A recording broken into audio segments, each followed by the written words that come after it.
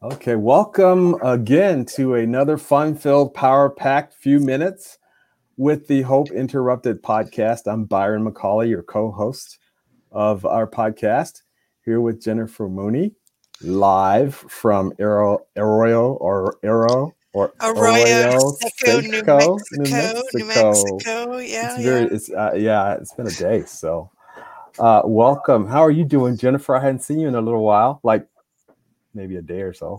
Oh, I saw you on FaceTime about 3 hours ago. Oh, that's true, right? We did have a Because we were FaceTime. happy because our book sales are good and we're getting a lot of media. Yeah. And that's kind of what you have to do to sell books these days. But more important than selling books, we really want people to start connecting with each other. And that is what our book is all about. That's exactly right. I want to thank my godson, Starscream the Giant, for that music that always ushers us into this space, which is wonderful. My godson, his name is Kyrie. He is a graduate. What's the school in Baltimore called? The really, really great one? Johns Hopkins. There you go. That's the one. My godson is a graduate from there, and he's a great music producer.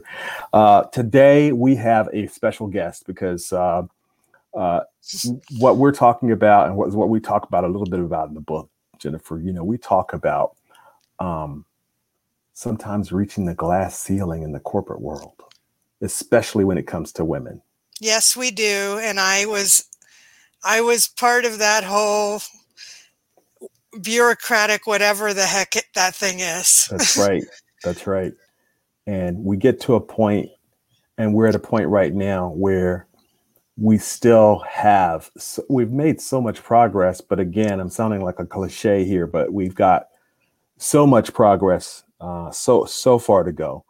And so tonight, I am very pleased to welcome Ayris Scales to our podcast. Hi, Ayris. Hey. How are you? I'm fantastic. And her birthday's tomorrow. Yeah. I'm a birthday girl, so I have nothing to complain about. Yeah, so we were talking the day before Ayris's 35th birthday, and you know how they party like it's 1999. That's what's going to happen. But Ayris I will take that. 35. Give me 35. Give it back to me. Okay.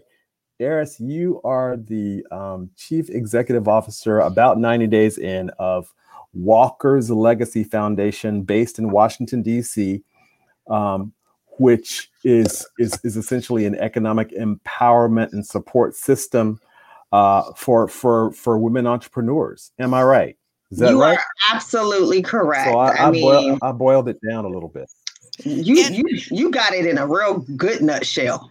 One thing I want to tell our audience, in case they don't know, is Madam C.J. Walker, who the foundation is a work of her legacy, was the first American woman to become a millionaire. And she's an African-American woman, and she started it with hair products, which is absolutely amazing to me. And there was recently a 4-part show about her on Netflix that was really moving. So I'm glad to see her getting the attention she deserves, and that someone like Ayris, who's such a dynamic woman, is at the helm of the foundation. Thank you so much for bringing that up, because I was actually going to share that. And I mean, at our core, when I think about who the Walker Legacy Foundation woman is, she is self-made. And Madam C.J. Walker is literally who our founder built this foundation, as well as our for-profit arm around. And so our goal is we want to make sure we are creating the next generation of Madam C.J. Walkers. And we can get more into that, but we have a lot of power as women, and we are driving this economy. We're supporting this economy, and we're continuing to find ways to innovate and make sure that we're providing for our families and our communities. So, yeah. Ayris, I met you about 10 years ago. How has it been 10 years? Maybe a little bit longer. I don't know. But we met when you were the inaugural executive director under the Obama administration of the D.C.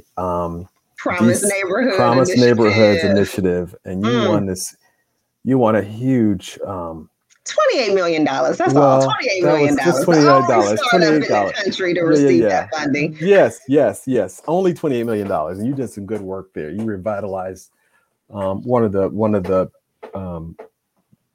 most challenged neighborhoods areas in the district. That's right. And then you moved on to sort of NGO and government work. Mm-hmm. And now you're back. I'm back. Can you talk to us about a little bit about that journey? Because I know you must have learned a lot to land at Walker's Legacy. I love that. The journey. I talk a lot about the journey. And the other day, someone was saying, like people are saying, how did you end up here? What are you doing? How did you do it? And so one thing I say is I often look for the opportunities that other people may not necessarily want to embark upon. And then when I get there, all of a sudden it's like, oh, that's a great that's a great role. That's a great mission. I should have pursued that. And I share that because I think so often, we want to go into places where we feel comfortable, or we want to go into situations where there's already structure or there's already a path forward. And so I'm the kind of person, I like to go in, and I say at my core, I'm a creative. And so I like to go in and be able to have that ability to innovate. And, you brought up DC Promise Neighborhood Initiative, and I've shared with people that it was a challenge because it was a startup organization. I was the only staff person. I had like 2 amazing interns and fellows who were willing to kind of go on this journey with me. And I had an awesome founder, Ayris T, who was supporting me and supporting her and what the vision was for that community. And so you think that when you secure a $28 million grant, that when you help that organization secure a 55,000 square foot building for $1 from the city, that you are golden, like you are just knocking out the boxes. And there were a lot of things that I learned with regards to like the importance of connecting with people in a different way beyond just having your nose down and doing the work. So I've always been this person who's just been like, I go hard and I want to get the work done because I'm so committed to these social issues that we're trying to address. But with that, there is the importance of making sure that you pause and understand those influencers and stakeholders who are kind of supporting that mission are also being engaged and connected. I was a really young leader at that point. I was kind of, I was still wet behind the ears. It was a lot for me to learn.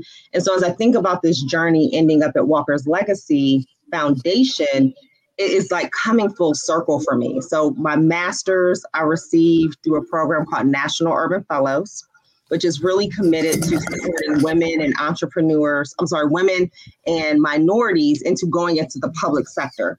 And I had an opportunity at that time to focus my capstone and my thesis in grad school around supporting minority and women entrepreneurs in Indianapolis. And like, what does it take to build that ecosystem and to further grow that subsector? That was like 20 years ago. Wow.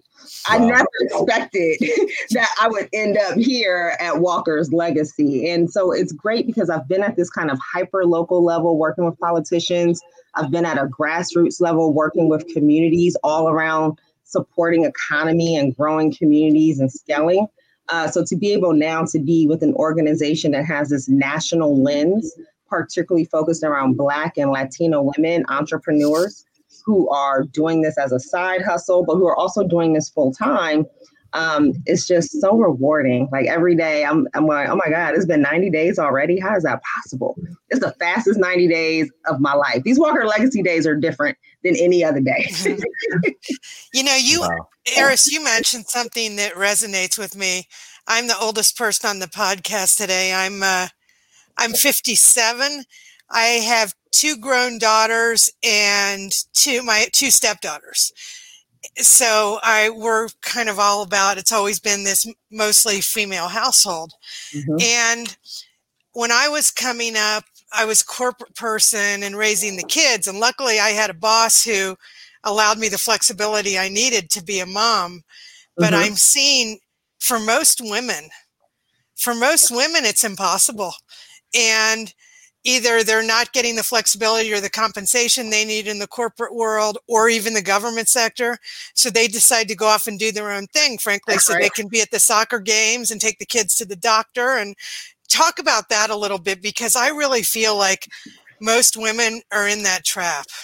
No, that is spot on, right? And we recently just concluded an impact study with regards to the impact of COVID-19 on women of color entrepreneurs.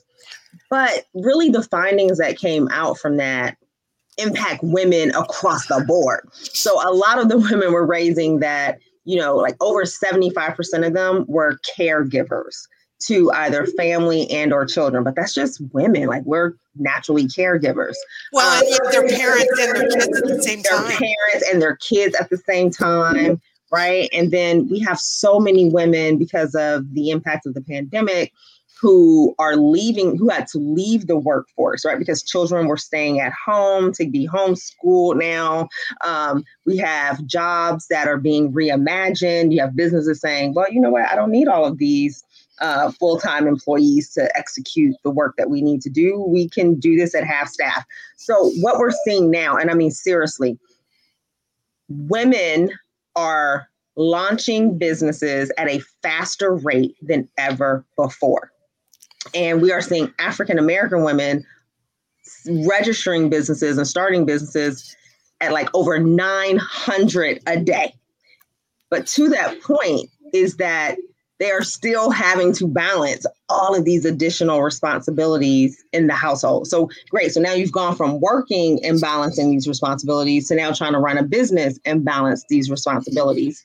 And so a lot of what we're looking at now for at least Walker's Legacy Foundation is, great. We've been running these accelerators. We've been running boot camps. We've been doing a lot of capacity building to increase the business skills and the networks for women entrepreneurs. My goal now is to figure out how we begin to infuse these additional wraparounds that create that support. I was a very young mom. I had my daughter at 20, and I was driven.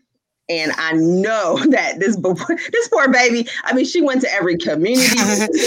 She would sometimes be in a corner while there might be a board meeting. I might be having a meeting with the mayor, and she is sitting there, because you just got to make it happen. And so that is actually not healthy, right? Like, you got it done, but it's not healthy. So I think it's really important that we're taking the time and we're taking the initiative to understand that we have to just support people in different ways, that we have to respect having balance and harmony, so that, I mean, at the end of the day, we're like creating this system in this country where it's just go, go, go. And people said that they had a really hard time during COVID, and I don't take that away from anyone. I acknowledge and accept that. But I will say, for me, and I've said it over and over, and I often get questioned, like, are you serious?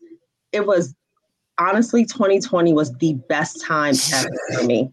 I was able to go inward in ways that I've never been allowed to go inward before. I was able to eliminate a lot of distractions. I was able to have like a real clear sense of vision and purpose and how I'm going to align to that, and able to see that if I'm not doing 1,000 things, it's okay. Stuff is still going to get done. Or the 3 things that I do, I'm doing it so much better. And so right now it's like trying to work with corporate America, trying to work with government, trying to work with small businesses to understand that they have to also embrace that mindset, because right now employees are going, I kind of like this balance that I've had. And we're finding that people are having a hard time getting folks to come back into the office. They're having a hard time now that we're reopening, getting people to accept positions. And this is something that we're hearing over and over. It's like, how do we begin to reintegrate our workforce? How do we begin to attract employees back? Because people are turning down positions or not applying. So, yeah, I mean, it was a problem before, but now I think it's time for us to be able to infuse it with, like, from a values perspective. It's like, what do you value? Do you want to burn out your employees? Do you want to oppress women climbing up the social ladder or the capital in your organization? Absolutely not. And we're not standing for it. So, yeah. The other thing you have working right now in the world is My kids are tail end of millennial generation. You're millennial, but you're kind of on the other end of it. These generations, and more power to them, they're not willing to give it all to the job. They're not. They're not all That's about a shift, isn't it? It is. It's a healthy shift. They're the kind of craziness that I was involved in with, hauling the diaper bag into meetings like I'm sure you did. That's right. Breastfeeding behind some kind of whatever. I mean, whatever it was we were doing. That's right. They're not wired that way. They kind of saw us doing it and they learned a lesson, and they learned a good lesson. I'm proud of them.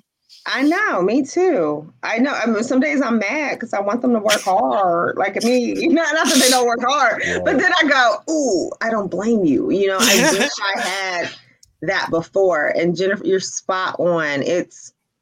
Which goes back to my point around.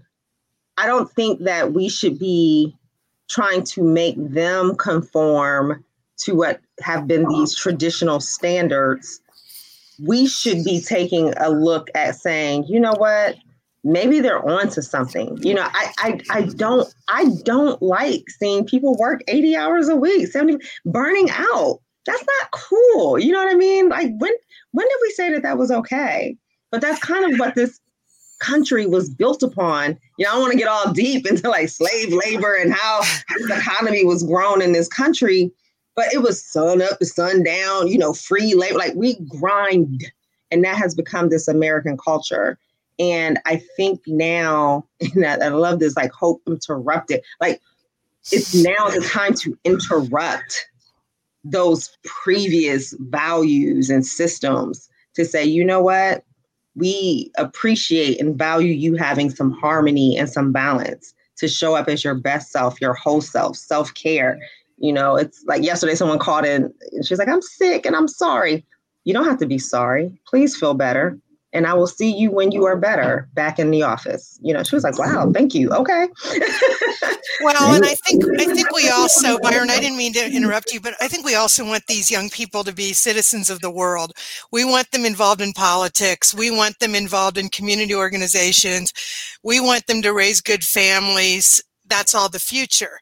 And if they spend all the time at their desk, in corporate America, where I spent a lot of years, then the world is missing out on some of their talents too.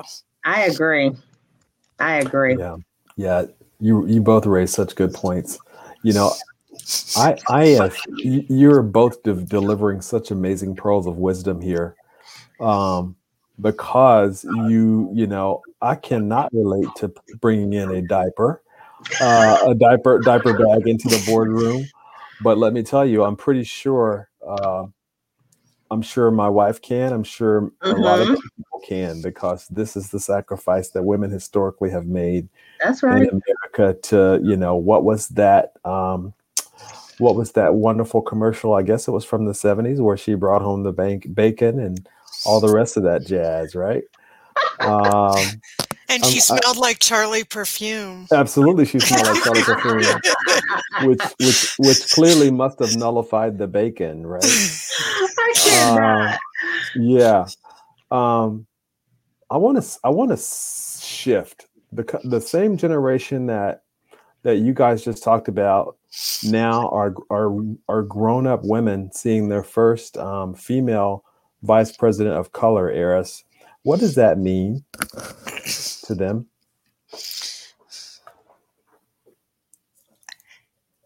You're on mute. Because I hit the mute button. So I said, I got excited when you asked, like, what does that mean? And I said, I'm not just saying this just to say it.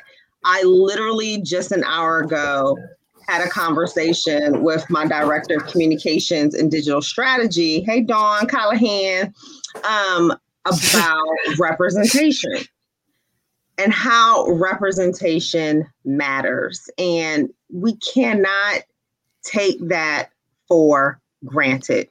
Even in 2021, people's like, well, we've had a Black president. We've had, there's only 5 Black women CEOs of like major corporations, of only which I think 2 lead a Fortune 500.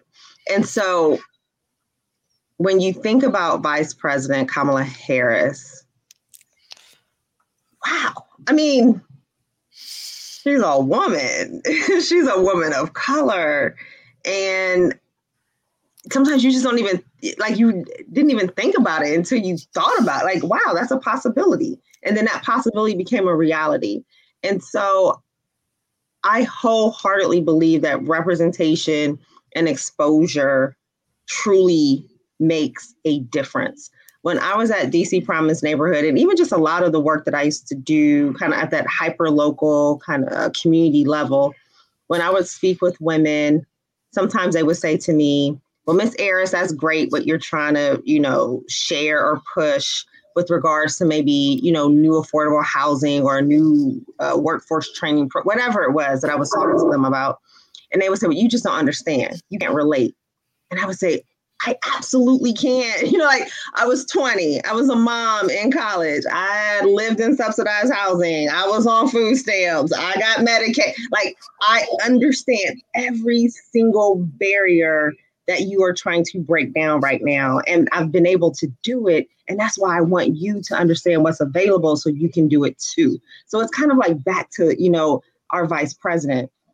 I want you to know that she did that, and you too can do that. I mean, she's an everyday woman. She went to an HBCU. She's a member of the Divine Nine. She worked her way up through the ranks, and she was just super focused and diligent on breaking crazy glass ceilings and barriers. And I don't even know if she intentionally sought that out. Like, sometimes things just happen for you, right? So I think representation matters, because if you don't see yourself in the CEO, in the C-suite, or you don't see yourself as a leader of a business that's successful, or see yourself in a management role or a leadership role, you don't know that that's something that's possible. But I think just as much as representation is really understanding people's backstory, because by the time you see them there, they're already there. But you don't know all the things that they had to do to get there. So for me, I often try to share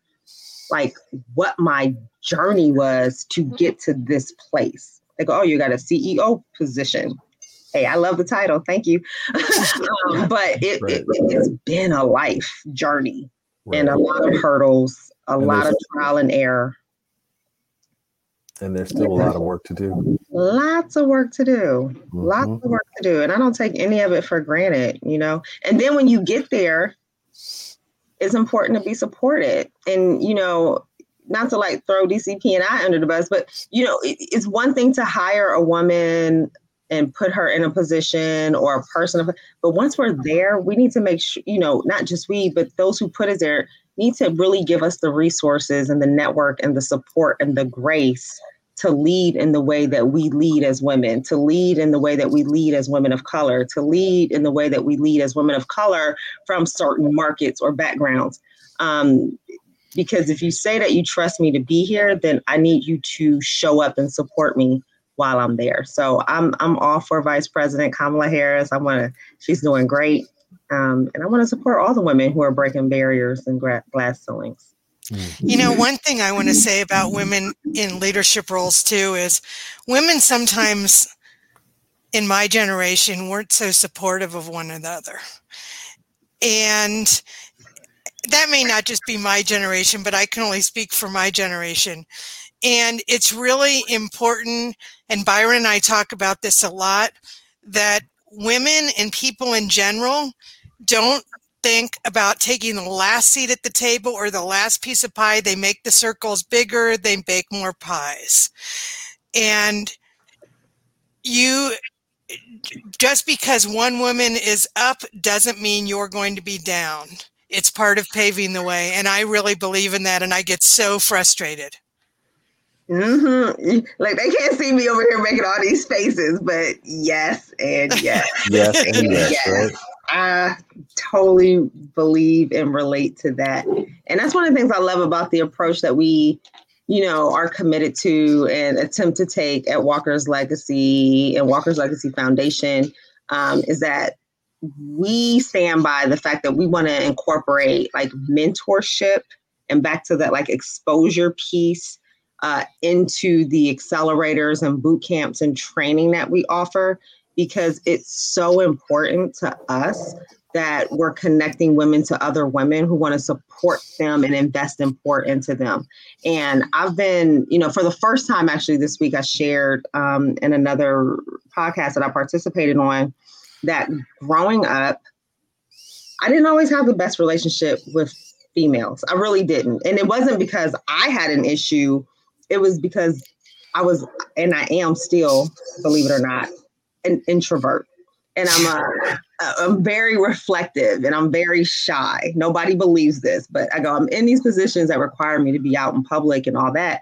But if you peel that away, Ayris is probably in the bed, in my living room, listening to some meditation music or reading a book and journaling and just sitting by myself. But people would take that with me growing up as being like, oh, she thinks she's better than us. She's snobbish. And it was like, no, I'm just really shy. I don't even know what to say to you. Like, I'm looking at you like, wow, you're so cool. Hey, And so I always had this kind of friction with women. And it wasn't until I probably hit like my 30s and started really meeting other like boss women who were confident, who got me because they're like, girl, me too. I'm an introvert. Like I just got here. That and joining organizations, like I'm the president of the National Coalition of 100 Black Women DC chapter. I'm a member of Delta Sigma Theta Sorority Incorporated. Hey, sorors. Other my wife and daughter says hey back. Hey, right? So, being around other women who support women and recognize them, it's like it's a mindset type thing. And so I don't know. I just go above and beyond to make sure that I'm not, judgmental or that I'm not sharing or trying to create opportunities for other women or pouring into other women. Like, I don't know. I think I'm probably traumatized from my childhood, but yeah, I understand. Ladies, let's not do that to one another. Let's not do that to one another. To be honest, great advice. Madam CJ had a lot of people in her life who didn't believe in her and tried to stand in her way. So I think that she's looking down and she's proud and she says this is who should be running the foundation. Hey, I think so too. They got the right one. So on that note, I want to turn this around and we're gonna do something kind of lighthearted. Okay. Before we have to close this down. I see something on the website that's Walker's Legacy's Boss Box. I'm sorry, I'm laughing because my team knows the Boss Box gives me like trepidation. But yes, what is the Boss Box and what can we do to do something with that? That's pretty cool. What is the Boss Box? Bless you. Okay, so the Boss Box is, listen, it's one thing to do capacity building and training and put you through an accelerator. So that's all curriculum, it's heavy.